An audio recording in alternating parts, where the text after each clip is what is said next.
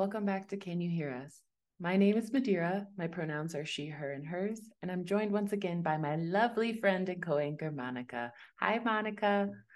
Hey Madeira, good to be back. Happy 2024. My name is Monica and my pronouns are she, her, and hers. Welcome back, everyone. Welcome back. We have not been on for a while, but that's okay because we've had a wonderful start to the year with a brand new team and brand new themes to come across. So I'm super excited about the whole entire season, but I'm especially excited about today. How about you, Monica? Super excited, also a bit daunted. It's been a while since we've been in academia, Madeira and I. We're talking about it. We're ready. All right. Well, before we begin, as always, Can You Hear Us acknowledges that we do not represent all Black, Indigenous women of color, that we can only speak from our experiences and perspective, but we strive for inclusivity in both our conversations, our team, and our guests.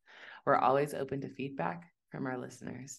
And also a special thank you once again to the LSE Department of International Development, especially the Communications Department. Deepa Patel, you rock. Maya, you also rock. And with that, I'll hand it over to Monica. Thanks, Madeira. So quickly introducing today, and in this episode of Can You Hear Us, we have the honor of speaking to Dr. Lama Tawakkol about all things related to the Humanitarian Development Nexus, or HDN, imperialism and colonialism in the Middle Eastern and North Africa region, otherwise known as MENA or MENA. And yes, this is an extremely important topic at the moment, especially as both international development organizations take on more programs and projects that are focused on providing humanitarian assistance, and as we live in a world defined by continuous and ongoing crisis, whether it be the effects of climate change and civil unrest. Based on that, how stakeholders choose to respond or what position they take within these crises have historic root in the ideologies that were born out of it. And Can You Hear Us? Or at Can You Hear Us, we think that it is important to understand these roots, colonialism, imperialism, or even the concept of free markets within capitalism still inform the decisions today taken by all stakeholders in international development. And luckily, we have an amazing guest to speak on these topics today, much better than I have in this paragraph. So on to you, Madeira. Thanks, Monica. Lama Tawakkol is a lecturer in international relations and global political economy at the University of Manchester in the United Kingdom. Her research explores capitalism and the global political economy, with particular focus on the power and politics of development aid, the social inequalities it produces, and its impacts on states and marginalized populations in the Middle East. Lama received her bachelor's and master's degrees in political science at the American University in Cairo before pursuing her PhD in political science at Queen's University. Her research focuses primarily on Lebanon, Jordan, and Egypt, where she examines how power dynamics operate within a capitalist and global economy, including within the politics of development policy and aid. Furthermore, Lama's conceptual framework centers on how international development and humanitarian aid projects have extended and reproduced Western imperialism. Welcome, Lama. We are so excited for today's conversation, and thank you for coming on. Can You Hear Us today? Thank you guys so much for inviting me, for having me, for the more than generous introduction.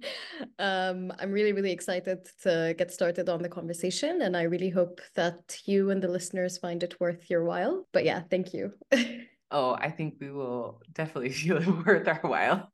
And I guess we should just kind of get started. So we're going to be covering a lot of ground today because, Lama, you cover kind of a wide-reaching set of topics that ground both the foundations of international development, but we'll also be talking about humanitarian assistance and how that overlaps. And so we'll kind of split it into, I would say, definitions, concepts within those definitions, and then also just some more of your positionality that you come within academia and interacting with them. So we'll talk about imperialism and colonialism and capitalism, all that good stuff.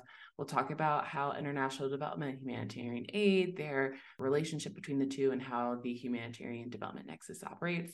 And then we'll kind of start talking a little bit more about your research and how it sort of informs our conversation around displacement and reclaiming space.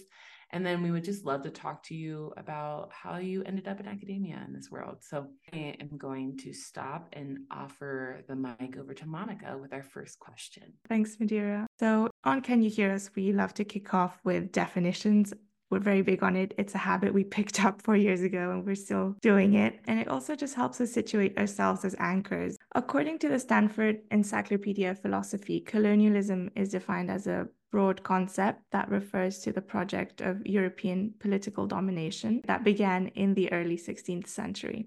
While imperialism is a term that refers to economic, military, and political domination that is achieved without significant permanent European settlement. Before we dive deeper into your research, our first question to you is, in your opinion, do these definitions highlight the key differences between the two concepts and the processes that precede and stem from them? And how would you define imperialism within your researcher's concept? Thank you very much for the introduction to the definitions. I think I've been too long in academia. I always start everything with the definition now, not just my written work and everything else.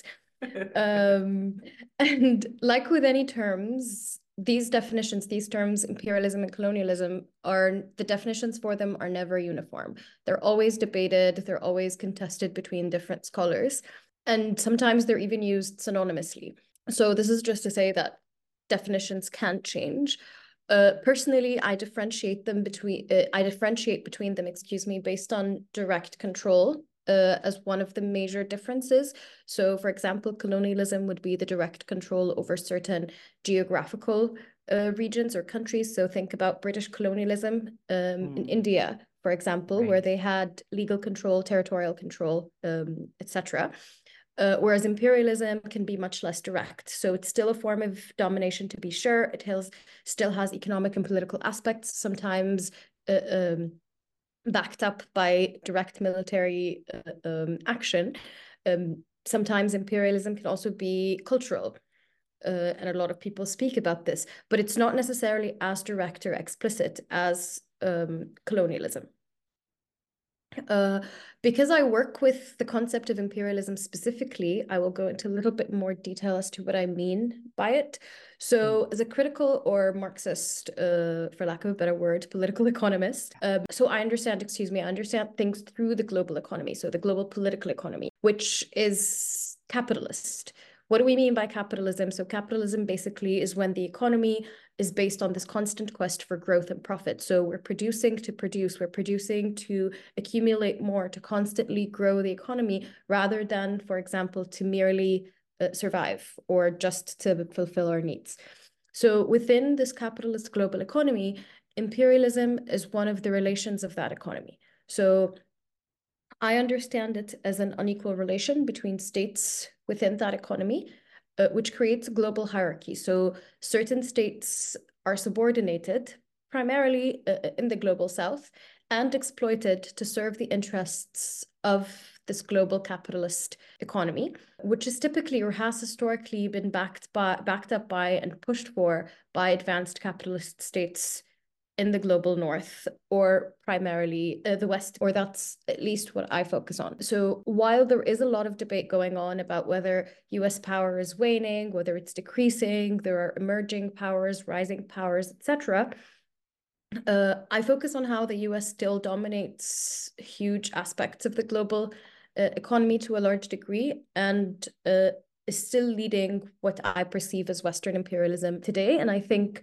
some of this will become clearer and less abstract throughout the rest of our conversation. Thanks so much, Lama. Actually, it's funny, as you were speaking with your definition of these concepts, it reminds me a lot of hard versus soft power, which is also what we talk about sometimes in the international relations side of things. And especially with imperialism having that almost cultural component that is indirect as well. And to speak about America as a case study, but I think that's what's so fascinating is in the 50s, America with its hard and soft power got us to the stage where, you know, today it doesn't matter where you are on the globe. I think most people recognize maybe certain TV shows or certain foods or certain concepts that are almost purely American, but are now global. I think it's really interesting and good that we still have this perspective of looking at how the US and other Western advanced capitalist countries operate within imperialism. From my perspective in education, when we were learning about imperialism, it was almost this like historical concept that, you know, countries did do this, UK did do this, US did do this. And so I think it's really important that we're kind of bringing it to the surface as being still current. So another concept, Lama, that you touch on, and I think it's almost like the core of your research, is the Humanitarian Development Nexus, or the HDN. Here we have a small definition or description by UNICEF, which is that the HDN is a result of the demand for both humanitarian and development efforts to be more efficiently connected, and in essence to have an efficient outcome as well. And it is also an approach that prioritizes the collaboration between humanitarian aid and other international development players to work towards achieving that collective outcome, tackling humanitarian issues. So in your opinion, how does the HDN present itself in reality in comparison to the description we just provided? Thank you so much for this. So before I answer, apologies, but I will again quickly provide a basic distinction so that our listeners, those of them who might not be as familiar with these different forms of aid, can sort of follow. So basically, humanitarian work or humanitarian aid, sometimes humanitarian relief, is meant to be apolitical, impartial, and focus on fulfilling survival needs, emergency needs on a short-term basis. It's delivered by such impartial organizations like the International Committee of the Red Cross, for example, some UN agencies that deal perhaps with refugees or things like that. And often they work parallel to the state because it's deemed this emergency. So think of aid or relief activities that immediately follow the eruption of war or a natural disaster or things like that. So these are people focused on bringing, say, food and shelter to earthquake survivors, for instance. On the other hand, development programs or development projects and activities are longer term. They focus on more structural changes, a lot of them at the level of the state. So for example, new infrastructure, policy changes, things like that. And they're carried out by development actors. So the World Bank, for instance, whether through grants or loans, in coordination with the states themselves. So this aid is channeled through the state, not in parallel to it.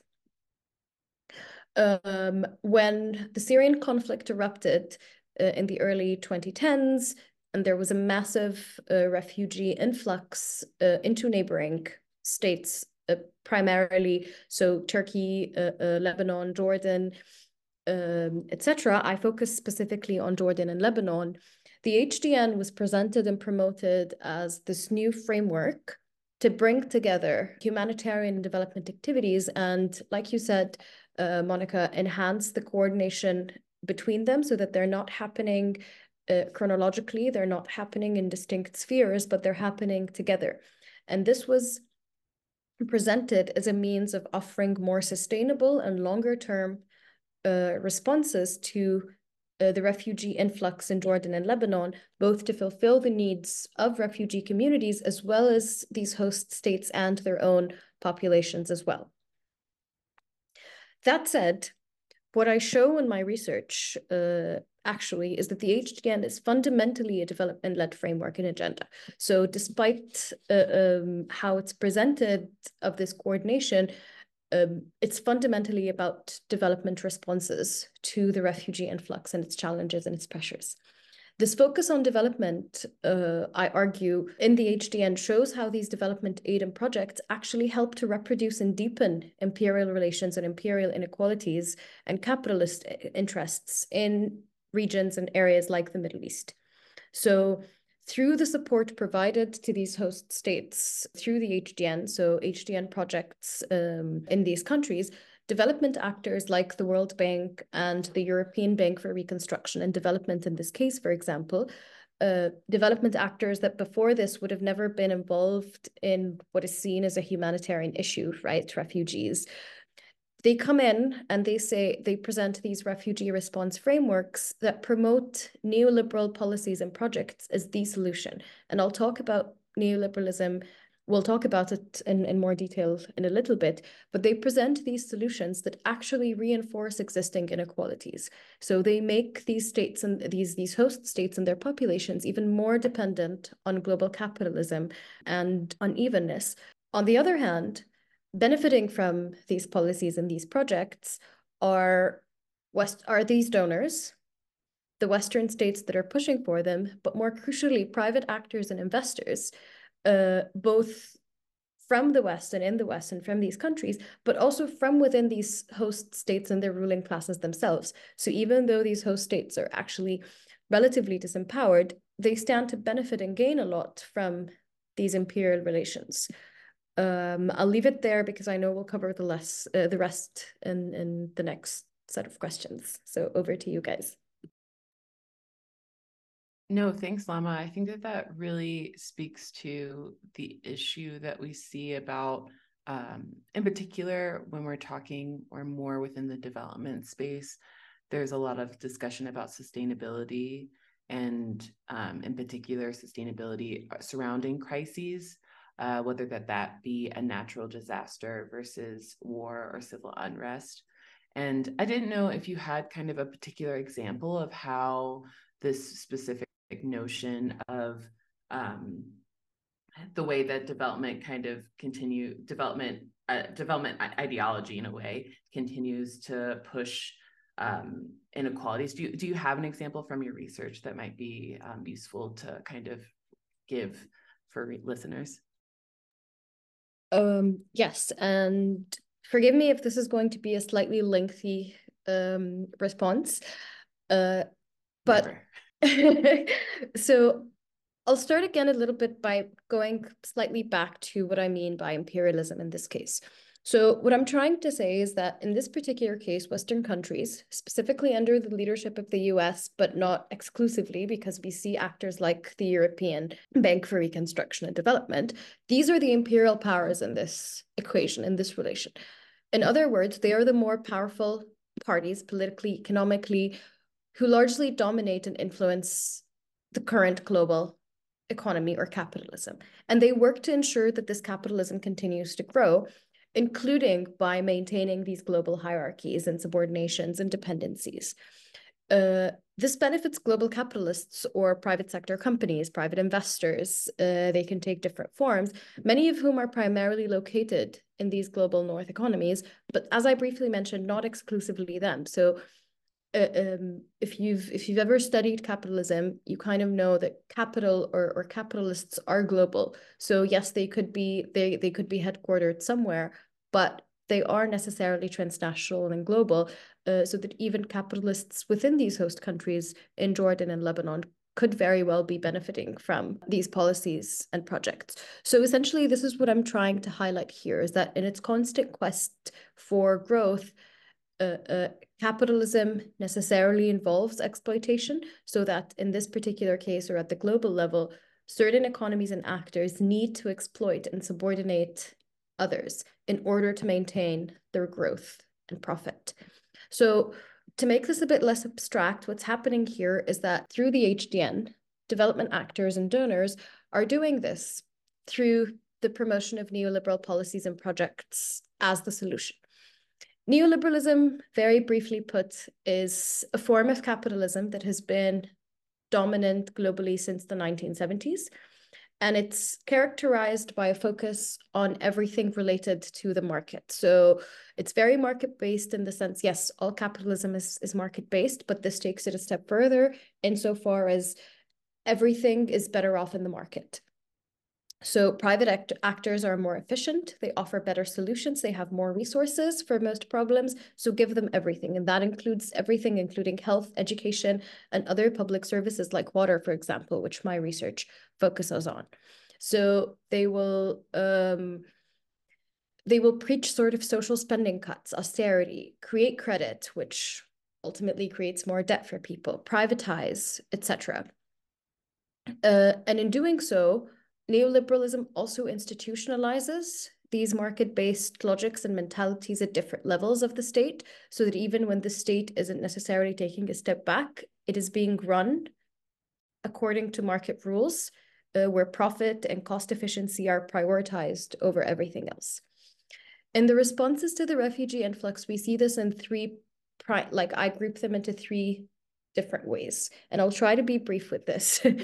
The first one is that they emphasize massive infrastructure projects as the solution. So let's say dams or wastewater treatment plants or things like that. This is presented as a way of bolstering these countries' public services, in this case, water. But actually, when we look at it more closely, they open up new markets and present these profit opportunities for both donors and investors. So they're actually a business opportunity for a lot of people. So private investors from around the world, as well as companies based within these countries, many of which are affiliated with some of the ruling classes, other companies elsewhere, so capitalists everywhere, basically. And at the same time, they provide this political front or legitimacy fix to show that the government and donors are actually trying to respond to the challenges. So they can see that the services are being impacted and they're doing something to respond. So that's the first thing. The second thing is that the HDN also emphasizes new methods of financing these massive projects. So they say that there's this humanitarian financing gap whereby humanitarian needs far surpass the funds that we have available, even through donors like the World Bank. And they propose instead blended financing, which basically, to put very simply, brings in grants or loans from these public development banks like the World Bank, but they blend them with money from private sources, so private investors, things like that. They also establish public-private partnerships, which basically bring in private companies at different parts of the project, either to, say, operate the project, to manage the project, so as contractors, essentially. Now, again, the justification here is efficiency and resources. These people know what they're doing. They can do it better. The state doesn't have the capacity, doesn't have the resources. But be that as it may, what actually happens is that this deepens pre-existing relations. So it deepens pre-existing debt relations, for example, between these donors who provide these massive loans to these host states to fund these projects and maintain some sort of leverage over them throughout the duration of the loan. They reproduce this dependence because the state is constantly dependent on these flows of aid in order to fulfill the services and then eventually service that debt. And they also give private investors and companies a bigger role and a direct say in what are supposedly public entities and public goods, so water infrastructure projects, water utilities, etc. The last point is that these market-based policies or these neoliberal solutions to the refugee influx or the challenges of the refugee influx are then institutionalized at different levels of the state. So when the private sector becomes more involved, or if you want the private sector to become more involved, the private sector exists for profit. That's its whole point. So you have to make it worth their while. You have to make the investment worth it. You have to incentivize them. So state institutions like water companies, water utilities, start to look for ways to be financially sustainable, to be cost efficient. That becomes their main goal. They start to become run like corporations, like companies, rather than public service providers. So one example of this is that we see a massive, and of course they're receiving technical assistance from these donors, says that this is the way to go. And one of the solutions that we see is that they raise tariffs. So the argument is always that current tariffs do not really match the cost that the companies are bearing. So we have to raise these tariffs in order to be financially sustainable, in order to be able to survive, etc. But you don't see the other side of that, the access aspect. So even though these raised tariffs could make accessing these services much more difficult for some people, particularly marginalized groups, ironically including refugees themselves, who are the so-called intended beneficiaries here.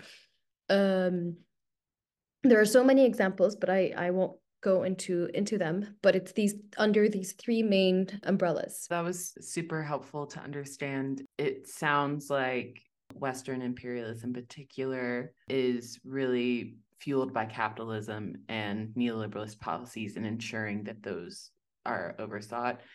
It also kind of talks about how like the intersection of how this sort of relationship fuels how certain outcomes come out. And it's so interesting because I think that there is right now, you spoke about public-private partnerships. There is a huge push to believe that private partnerships, private sector is the way to go for sustainability, that is the surefire way. And it's the idea that, you know, in these private companies that, you know, are global, can seem local, are the ones that will be able to continue this, you know, work, so to speak. And because of that, they will continue to increase profits, but they're working on something that, you know, a public good for our listeners is something that everybody usually needs. It's not like something that you can't live without. Everybody needs some sort of shelter, water, electricity. And so to privatize these kind of companies, it's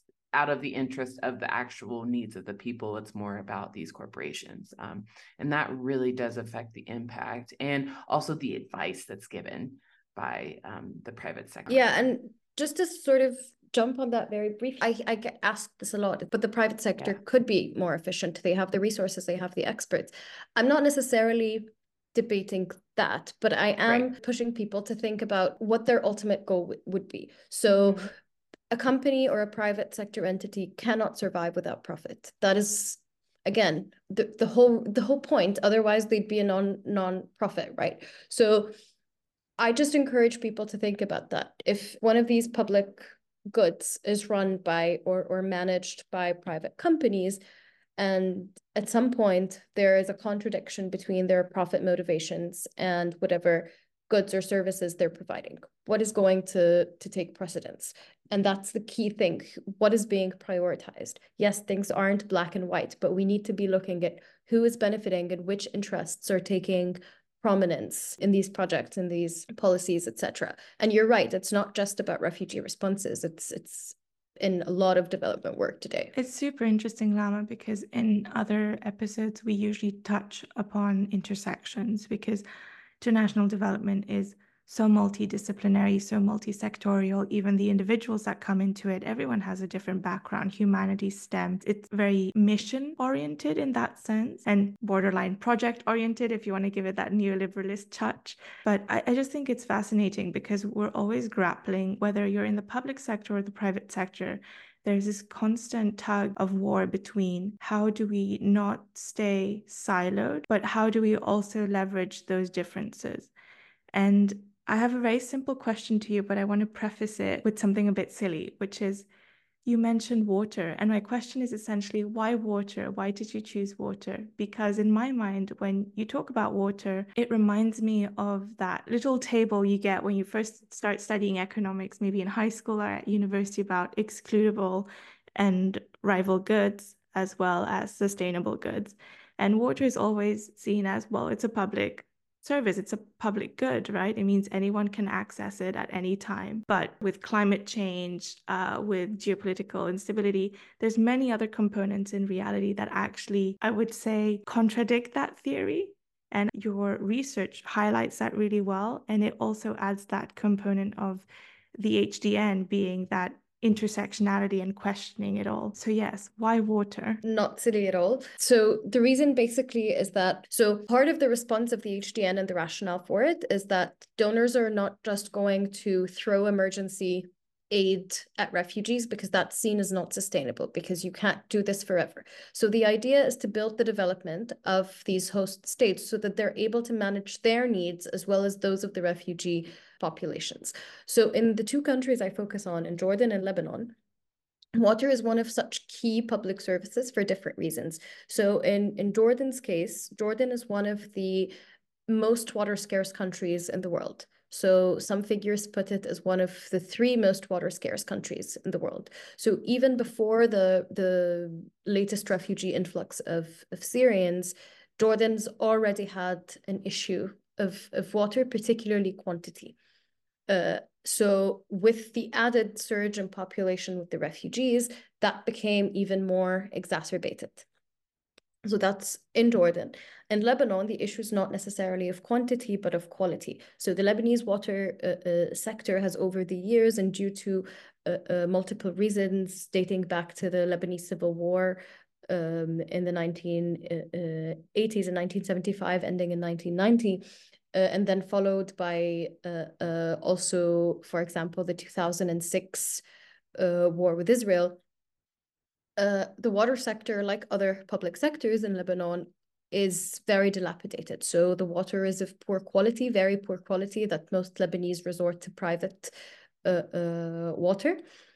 And that's why it's also one of the big things that come up when you talk about development in Lebanon, particularly in the public sector. Even when we're speaking about water availability and who has control over it, and it being, whether it be the state or a private entity that's, a multinational corporation that is kind of in flux. And it even reminds me of when we're talking about at the beginning of COVID and the issues with supply chains. And I think it goes back to what you were saying about how, capitalists can be global, and probably would agree that like globalization happened because capitalism had to, in order to have specific connections, and they're all connected in that regard.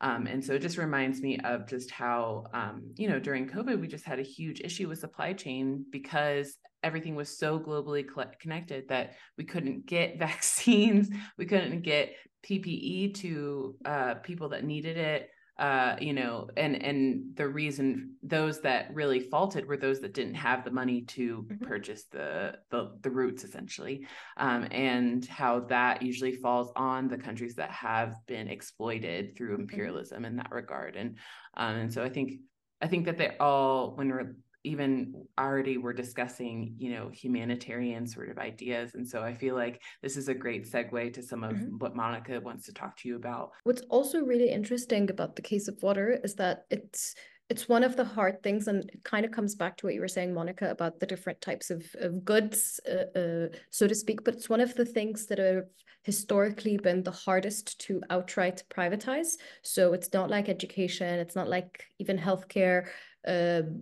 power. Like water is one of these things that there have been different efforts to privatize it in different places around the world, and it's one of the hardest things to privatize. But I think what I kind of show in my research is that it doesn't have to be like the utility doesn't have to be handed over to a private company for there to be privatization. Privatization, if we broaden the definition a little bit in terms of like the private sector having a large degree of control, or operation along private lines, happens in many different ways, and public-private partnerships, for example, are one way to do that. Thank you, Lama. But yeah, essentially going back to our student roots, which I think bears well for this episode, we have a little case study question. At the turn of the century, China and India were seen as quote-unquote emerging giants, and they have experienced this shift essentially from receiving aid and being aid recipients to now providing aid. So we wanted to touch upon this and see, have you witnessed this change, for instance, in Jordan and Lebanon? And if so, how? So this is a bit of a tough one. I don't think that change has happened in Jordan,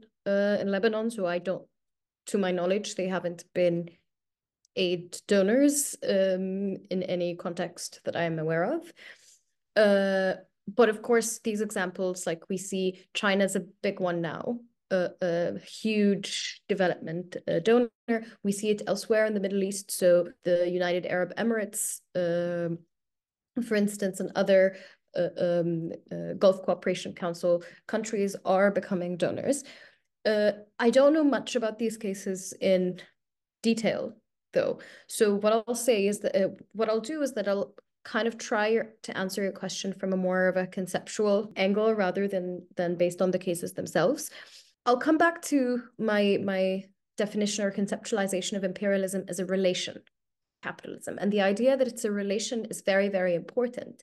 So as a relation of capitalism, it's basically one of the ways that capitalism manifests itself or takes place as it constantly expands. So for instance, private companies from the West want to expand their markets, they want to grow their profits, and one of the ways they do that is through their states. But it is, and in a lot of cases, like I said, the ruling classes of these imperialized states themselves benefit from these unequal relations, and the cycle continues. But the reason I emphasize that it's a relation is because relations are always dynamic. They're always dynamic and they're always up for change. They're never just given.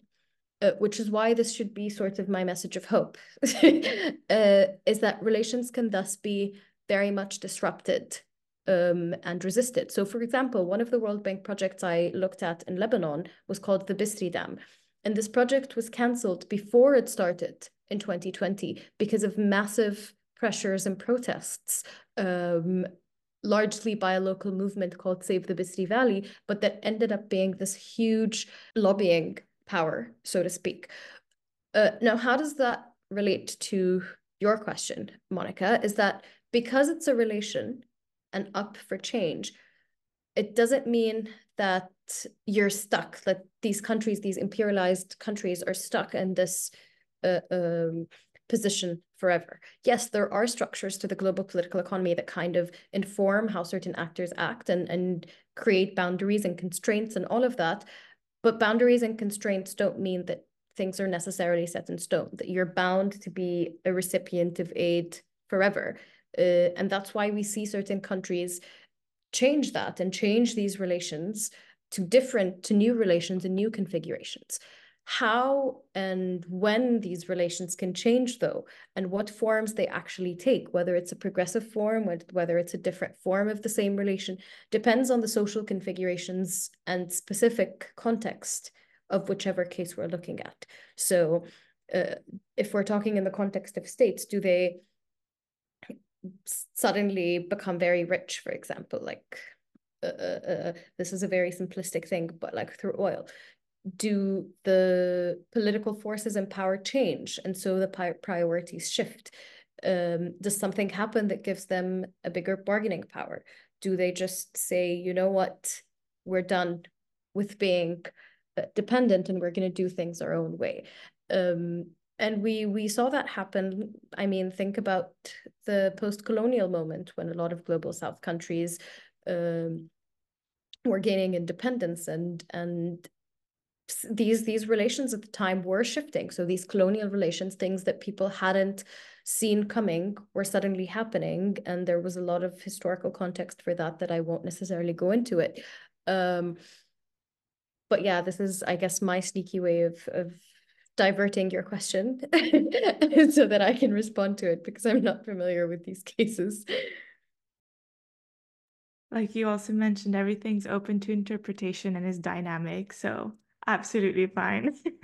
To speak to your comment about global hope, or hope about all of it, is that things are dynamic and changing. I'd love to like kind of touch on some of the work that you've done about reclaiming spaces. And so I know that we in particular looked at a case in Cairo that you've kind of illustrated, and how the city's revitalization plans, which were formerly known as Cairo 2050, 2052, they sort of create shifts visible in the city's demographics. Do you mind just talking about that and how these like key outcomes kind of change the urban tissue of Cairo, and were very structural in nature? Yes, for sure. Sorry, just about the earlier point about like the aids and stuff. If people are interested in this, there's just massive research about what is called south to south aid rather than north to south aid. And there's a lot of debate within it about, as you kind of touched on, the interests that are being addressed with that. Within that, there's a whole lot of interest, particularly now in China and the Belt and Road initiative. A lot of scholars are kind of writing about how there's sort of this geopolitical struggle through the aid between the West and actors like China. So if people are interested in that, it's really fascinating. I just don't know more about it. No worries. coming back to Cairo, yeah. So basically, in that piece or in that research, what I argue is that these urban development plans of Cairo, when you look at them more closely, very similar to the HDN actually, really prioritize private interests with the backing and benefit of the state to the disadvantage of other populations, very often more marginalized and lower income populations already. In some cases, these populations end up being displaced from the heart of the city in locations that are economically very valuable. And that's why I'm saying, like, I argue in that piece that the state is basically reclaiming those spaces because of the massive material value they hold to the detriment of this population, of these populations. Now, of course, Cairo is a huge mega city, and this hasn't happened everywhere to the same degree.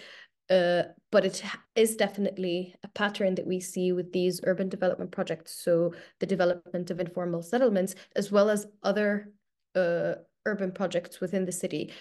And if that pattern continues as it seems to be doing, then we will see a very noticeable effect over time. You also kind of talk about how the way that these plans have sort of decided that depoliticizing the city's core, and the idea is that within Cairo, they're expanding the city limits to up to the desert, and how that is, the construction of that is sort of pushing towards reclaiming, but also sort of taking the power out of those more material values that are there within those things leading up to the desert to being part of the state. And so I was just curious, like, what was the opposite of being that? Like, what would be politicizing the space? Like, do you like what would have they done if it was that case? So the point here, based on a lot of work by other scholars on Cairo and Cairo's urban development and fabric and all of that. But there's been a trend that we are seeing in the, I would say, hyper exploitation of the profit value and potential of the city, and we see this in a lot of cases. So the new capital that's being built and who it's being built for, like when you see skyscrapers and these very expensive buildings and things like that, you have to think about who they're being sort of built for. In the case of central Cairo, where these informal developments are being, these informal settlements, excuse me, are being demolished and their citizens displaced predominantly to the outskirts of the city. What is also being built in their stead are these massive residential and commercial developments with global and foreign private investors involved, things like that. Now, indirectly, this already excludes certain people. So that's the depoliticization element.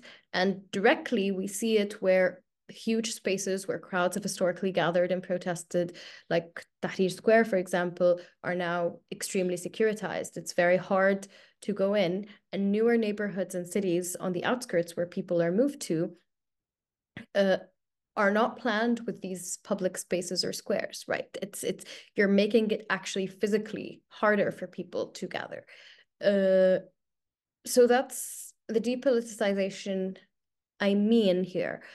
To politicize it, I think, would be to place the person at the heart of it. So rather than building or redeveloping the city for these private investors to capitalize on the city's potential for profit, these huge skyscrapers and residential buildings that will probably remain empty for a big portion of the year, probably.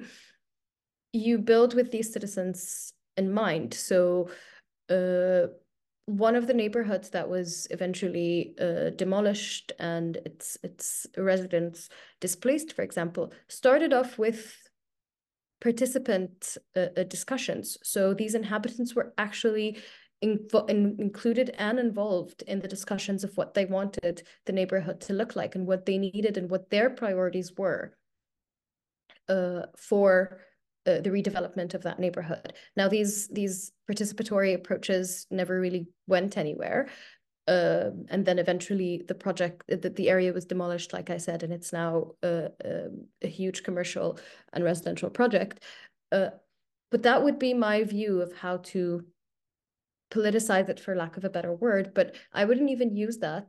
I would just say it would be for the people, like for the inhabitants. The city should, I mean, it's quite funny actually that we have to emphasize this, that the city should be for its people and the residents living in it rather than anyone else. Yeah, it seems a little bit wrong. and to be, and you know, not to be frank about it. And it also kind of reminds me of the idea of development projects and frameworks that are kind of pushing against this. So, I mean, even intersectionality to some point, some level of feminism, you know, some level of, you know, how people are tackling the environmental crisis. You know, it feels like sometimes the development framework treats these sort of participatory ideas as being a checkbox, but not a direct action, because it's nice to be seen from the funding donor perspective. They want to see it, but it's not actually what they really want to have done. It's not really a structural change that is specific to people. And so it's sad. I mean, you know, that, you know, that the private sector, that push for the private sector to make it more commercial and economic in turn isn't really helping the people out, but is helping a different goal. And it's what you've said, is that if we continue, like, think about what the goals of these projects are, is super critical. And especially for those that want to go into development now, like, I think that is something that you really have to set for yourself as a practitioner and also as an academic to really think through. So yeah, no, it's just interesting. Just to go on with all the definitions we've asked Lama, we wanted to touch on the word revitalizing. We've also talked about it previously, and more specifically, revitalizing in the context of an urban space. So looking at the processes and the structures that improve cities. And of course, we acknowledge that this can be very, very context specific. And also that we don't want to put you on the spot and ask you to give us the answer for all urban areas, but we wanted to know your opinion on that word and what does it actually look like in practice when we're talking about revitalizing a space through the HDN. This is one of the questions that critical scholars generally dread. It's like, you've broken apart everything, so what do we do? It's like, I haven't really thought that far. I've just told you what was wrong with all of it. But in terms of revitalizing a space, and I think I'll come at this with or without the HDN. I mean, my answer to this, I would say, applies like whether it's an urban development project, like improving a neighborhood, or whether it's a development project to host states to improve their services, because revitalizing a space or a city can mean so many different things. And to me, the answer when I think about this is put the people and the inhabitants at the heart of whatever. If we're thinking about a strategy or a project or something like that, then have that be sort of the compass. And yes, of course, you can never, I mean, in a city like Cairo, even a smaller city, you can never really fulfill everyone's dreams, essentially. That's not necessarily what I'm saying. But a city planned and built for the people, even with the consultation of the people, wow, would look very different than developments that are built for profit, essentially. And I haven't really studied this, but this is anecdotal because I was talking about this with a friend a few days ago.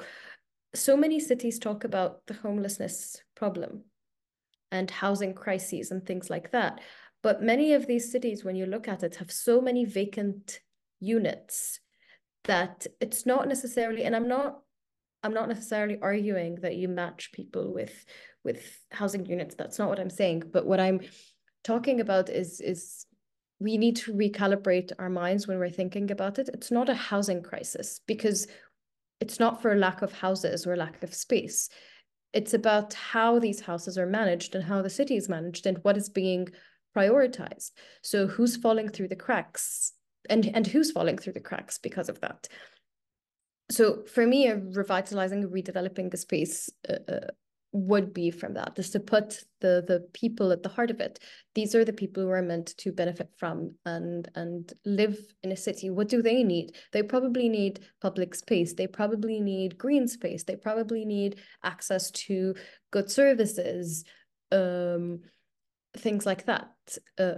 But we actually see a lot of, so some cities do that, but we also see a trend towards the opposite of privatizing pre-existing public spaces. So privatizing beaches and parks and all of that. And when you privatize, many people, predominantly marginalized groups, will lose access or will find it harder to access these things. So I guess that would be my overall response, whether it has to do with addressing the refugee challenges in Jordan and Lebanon or redeveloping a city like Cairo. That incredibly well answered, and we do appreciate that some of these questions are very big questions as well. So to put them on one person and to get one perspective or one answer, it's already a lot. So thank you. But just to touch on what you've said about the homelessness crisis, I think for me, my mind goes to the respectability chain and the degrees and the hierarchies that go with certain social issues and how we compute them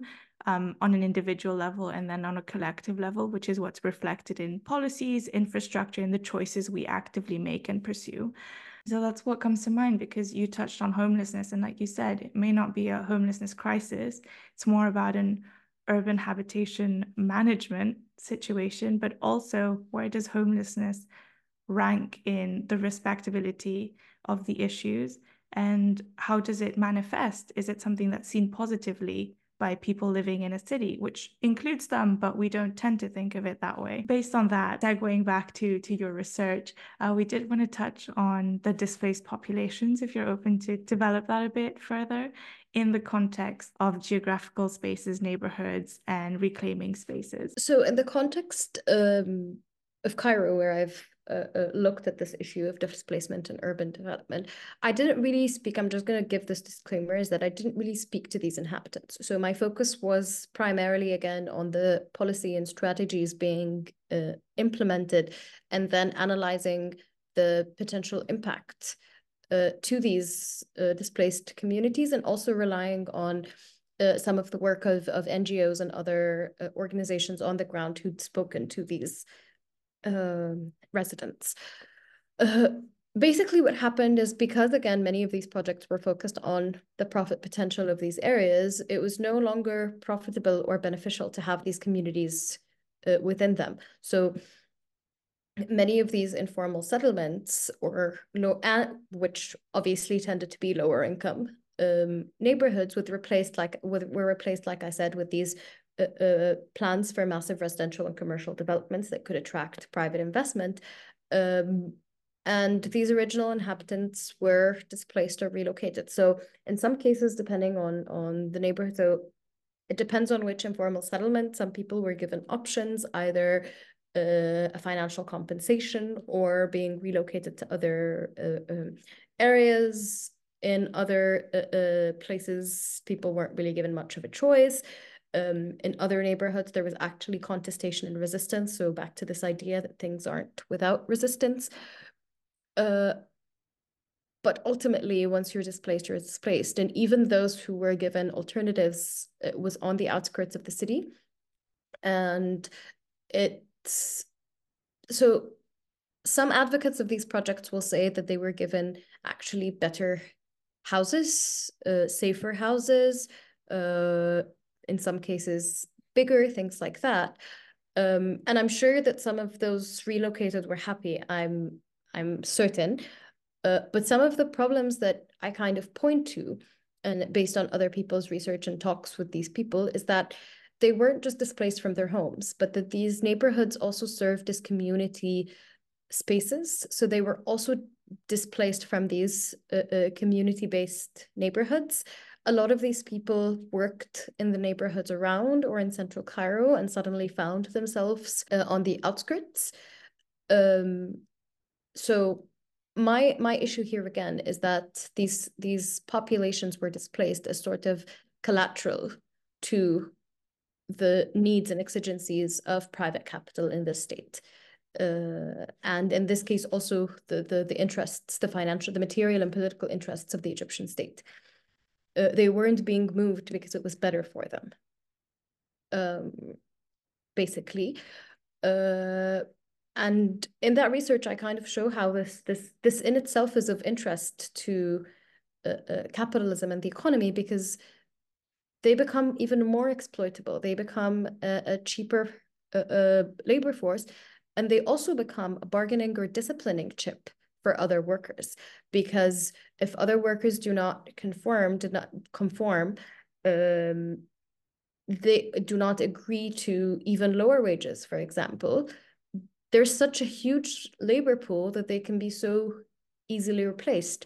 And when you've been cut off from these community ties and these workspaces and all of that, you're probably more exploitable. But nothing is ever all bad or all good.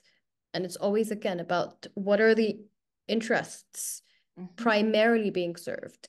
Who is benefiting and who is losing predominantly? Or what are we getting these gains at the expense of? So these fabulous new roads in Cairo, for example, yes, I use them all the time and they've made my commute so much easier, for instance, but at what cost? And there's always a cost. Yeah. And I think it's really good that you have a sense of your positionality within this and the way that you decide to declare it with your students. And I think that is a great segue, because we really did want to touch on how you ended up in the world of academia, and especially touching on those things. And for our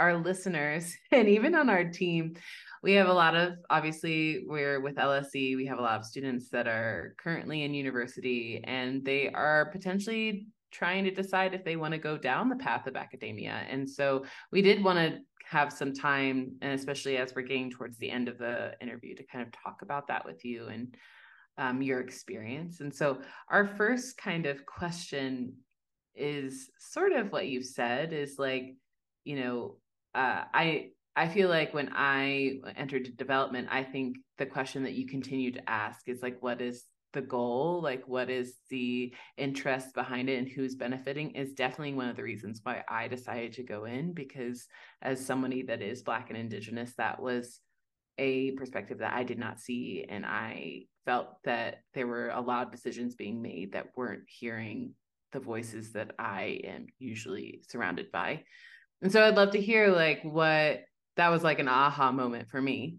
I would love to hear like your aha moment and why you decided to become an academic.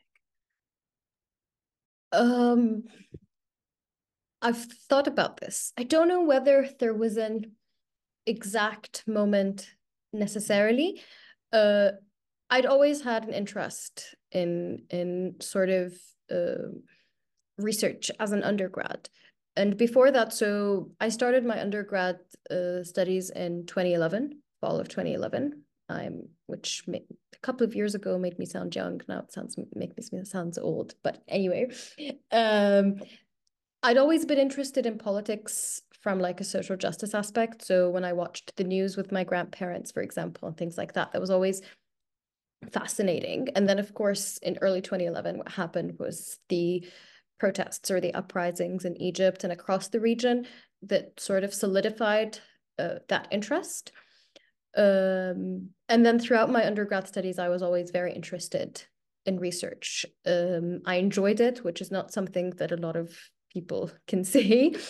And I really enjoyed that feeling of getting to know more about these topics that interested me, about how the world works, essentially. And I am a bit of a nerd, obviously. But I guess it became even more obvious when I was writing my undergrad thesis that I really, really enjoy doing this. And on the other side of things, for a lot of many different reasons, the paths to pursue like a political or a politics related career, I wasn't really interested in working in international development because of a lot of things that I had studied. I was a bit disenchanted by it. I didn't want to go into diplomacy or like government, essentially. So this was a way of, okay, I actually really enjoy doing the research. I enjoy understanding how things are, and that knowledge in itself is valuable, because then perhaps at some point it can impact the rest. So No, great answer. And I also feel like you touch on the idea that you don't, there are many different ways that you can kind of touch on the things that inspire you.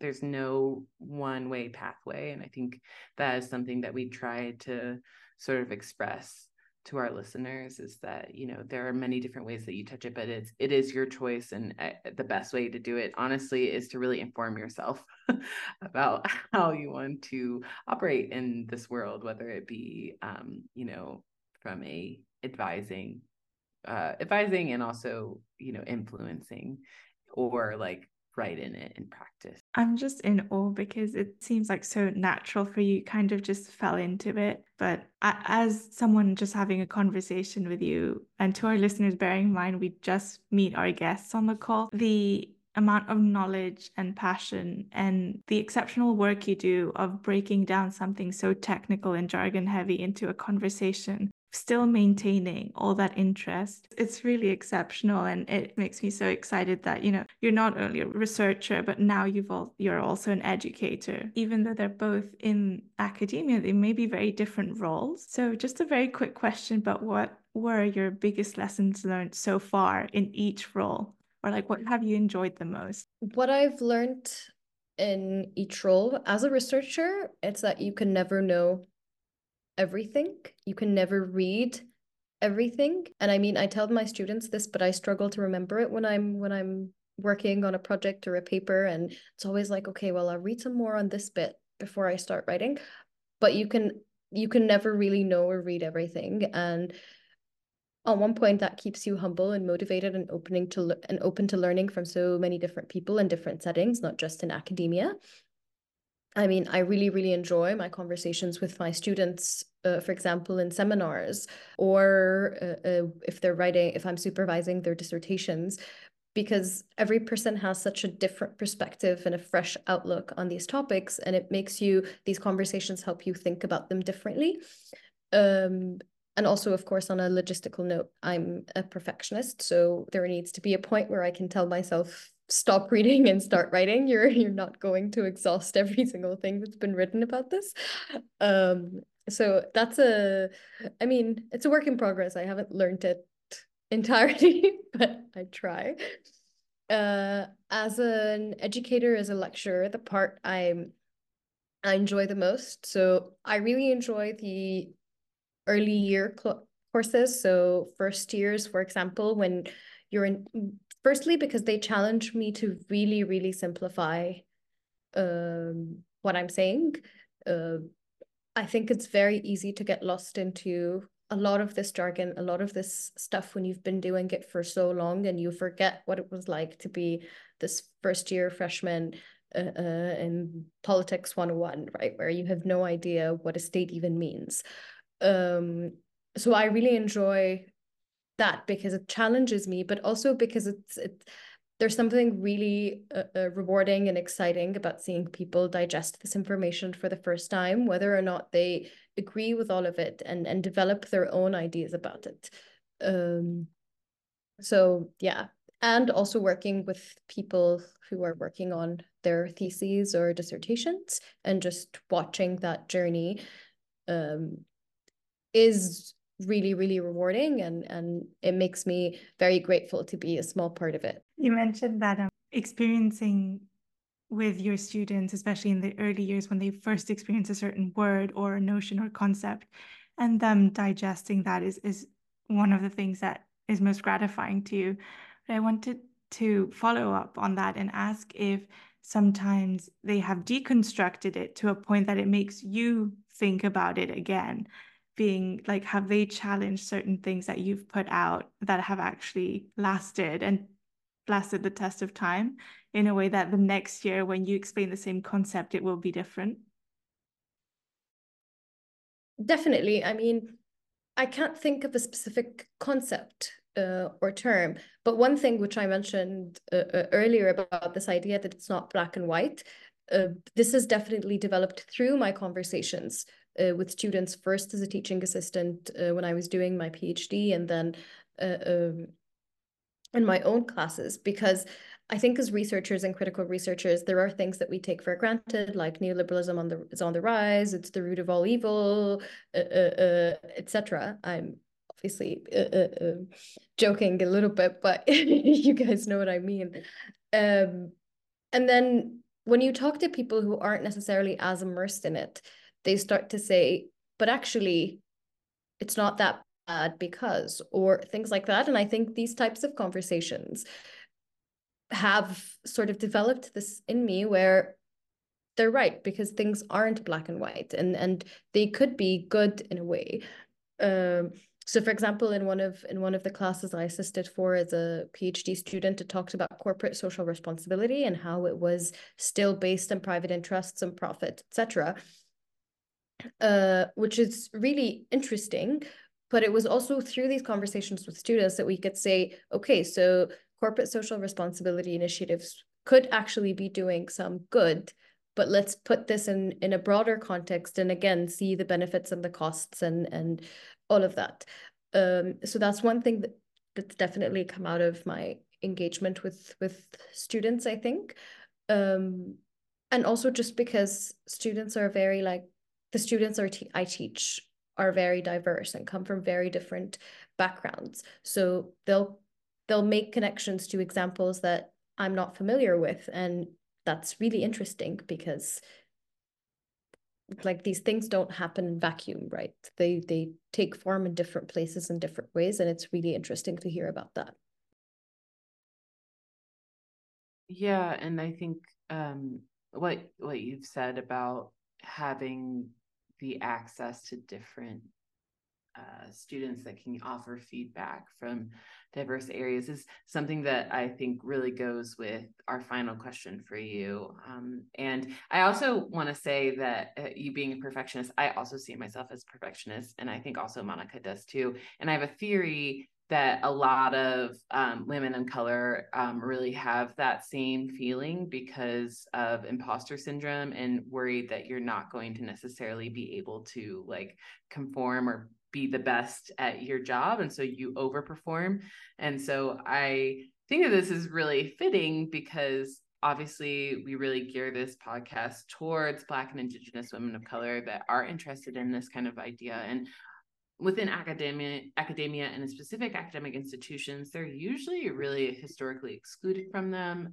And so I just would love if you're comfortable sharing like what kind of advice you would give to someone that is BIWOC who would love to go search for their PhD, become a grad student, and you know, how do you found your community? Because I think that is really critical for success as well. Definitely. Again, a tough one. I know all we have are tough questions. One of the key things is to not be afraid to bring one's perspective and one's experiences into their research and their academic journey. And this applies for everyone, not just people from certain backgrounds, but I think they will resonate with people from cultural or ethnic backgrounds that are not necessarily the majority where they're studying or where they're living. Because at least in my experience, these experiences and these insights are actually how you find what you enjoy and what you're most passionate about, and they give you unique insight and contributions if we're thinking from an intellectual or an academic perspective. And yet, so just not to be afraid to show that, because I think in many cases, people are even subconsciously sort of, they feel that they need to adapt, or they need to tone that down, or they need to, I mean, I know that at some points I felt like I was talking about Egypt too much, but that's kind of what I knew, right? That's where I'd lived and studied my entire life before I went to do my PhD in Canada. So that would be one of the things. And then about the community, I would just say try and find people that you can relate to, both on an intellectual and a cultural level. A PhD experience specifically can be very alienating, and I was told that, but I didn't really understand what that meant until I experienced it. So you will need that supportive circle, or social or supportive net, basically, for each other. So sure, I had amazing emotional and mental, sometimes financial support from my family, and also my friends outside of academia. But I don't think I would have made it through the PhD without those friends within academia, uh, who shared that experience, who knew exactly what I was going through. And I could share with them thoughts and notes and drafts, about work, but also just about the experience, because they were in it too. So Madeira, you mentioned imposter syndrome, for example, and that's a very real thing when you're doing your PhD. It's very different if you talk to your mom or your non-academic friend about it. They're going to be really supportive and they're going to try to walk you through it, but it's a very different support from someone who's probably going through it themselves, and who also can offer work, can offer their support on your work and offer their thoughts, can be there for writing a group, for example, things like that. So just people who you can relate to makes a huge difference. And yeah, these people for me are still in my life. I still cannot sort of survive without them, and other than being just friends, we're also each other's sort of work or academic support, and we still exchange drafts, and we still sort of talk thoughts out together and things like that. So I'd say that's the most important thing. You need to be comfortable enough with the person as well. Yeah, great. Yeah, find your people, don't be afraid to share your voice.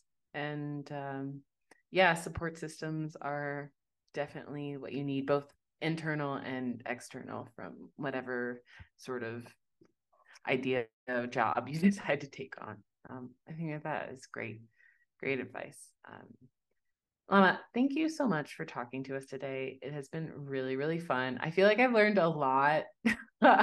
And also I feel like I've also been validated in a lot of my feelings about the ways that we look at, especially, as we see a lot of crises unfold in front of our faces, Gaza, Sudan, Congo. I really think that what you've brought today has really helped me understand, and I hope that listeners feel the same way, and I hope that you enjoyed speaking to us as well, as much as we have. It's been an absolute pleasure, and thank you so much. And before we let you go, we do this thing where we kind of create, we don't create, we have a wheel of questions, which you will see on your screen, and it's just kind of to set the tone from, we talk about a lot of heavy stuff on this podcast, and we like to set it on a light foot before we end. So are you okay if we play the game? And yes, please. Okay, wonderful. All right. I'm gonna give it to Monica. Monica, you want to show the wheel? So today's question, Lama, is if you could go anywhere in the world right now, where would you go? Cairo. Yeah. So Cairo. Yeah, so I don't know if listeners know this. You mentioned I work at the University of Manchester. I'm actually based in London. So I'm in London at the moment, but my family, like most of my family is and friends are back in Cairo, so I would go to Cairo. And also, just for the sun, London is very gloomy today, and we have a storm coming in. So Yeah. Give me that desert, dry air that's hot. I think about that all the time. yeah, I mean, Same. everyone back home's talking about how it's getting colder and freezing. Their word, not mine. And yeah, Yeah. yeah, Yeah. I'll leave you guys to look up the weather forecast on that. But Well, Lama, hopefully, I yeah. won't, because it's been a year Yeah. since I moved back from Egypt, where I was really lucky to live for a year, and it is depressing. So I will not be doing God. that comparison on a Sunday afternoon. I will just say that right now. Oh man. All right. So spring break, going to somewhere hot. Great. No, thanks so much, Lama, for just like taking part in the game, but also the whole conversation. I know our questions range from everything from like our intrusive thoughts to some research. Thank you, research team, by the way, because the intrusive thoughts are from Madeira and myself. But just thank you so much for going along with it and just bringing your all, which is an abundance, honestly, to be fair. Like Madeira said, I have learned so much. And yeah, we are just so grateful that you said yes, that you were on the podcast with us and just chatted to us for over an hour. So we're really excited to just hear from you and see everything else you'll be up to. Honestly, I'm really looking forward to it.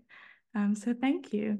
thank you guys so much for having me, for inviting me. It's been my honor. I'm flattered, and you guys have been so sweet and so generous and so good for my confidence and ego. So thank you so much, and yeah, I hope the listeners enjoy it. Oh, I'm sure they will. And we are cheerleaders at heart. So happy to do it. And with that, our dear listeners, thank you so much for listening. It has been a pleasure as always. My name is Madeira. And mine is Monica. And we will see you next time. Bye.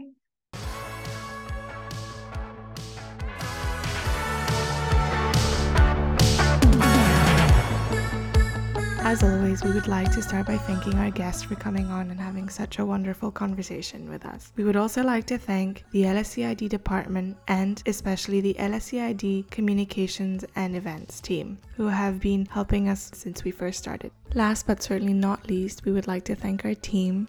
Big thank you, because without them, this project wouldn't be possible. This episode was researched by Cindy Quach, Nora Nasser, Radhika Pradhan, and Doris Huang. It was produced by Madeira Zender, Monica Batyang, and Can You Hear Us' assistant producer is Ragni Puri, who you may know from So We Heard. Big shout out as well to the social media team managed by Sanjana Sundar and Nida Ahmed. To our listeners, big thank you for tuning in, and we'll catch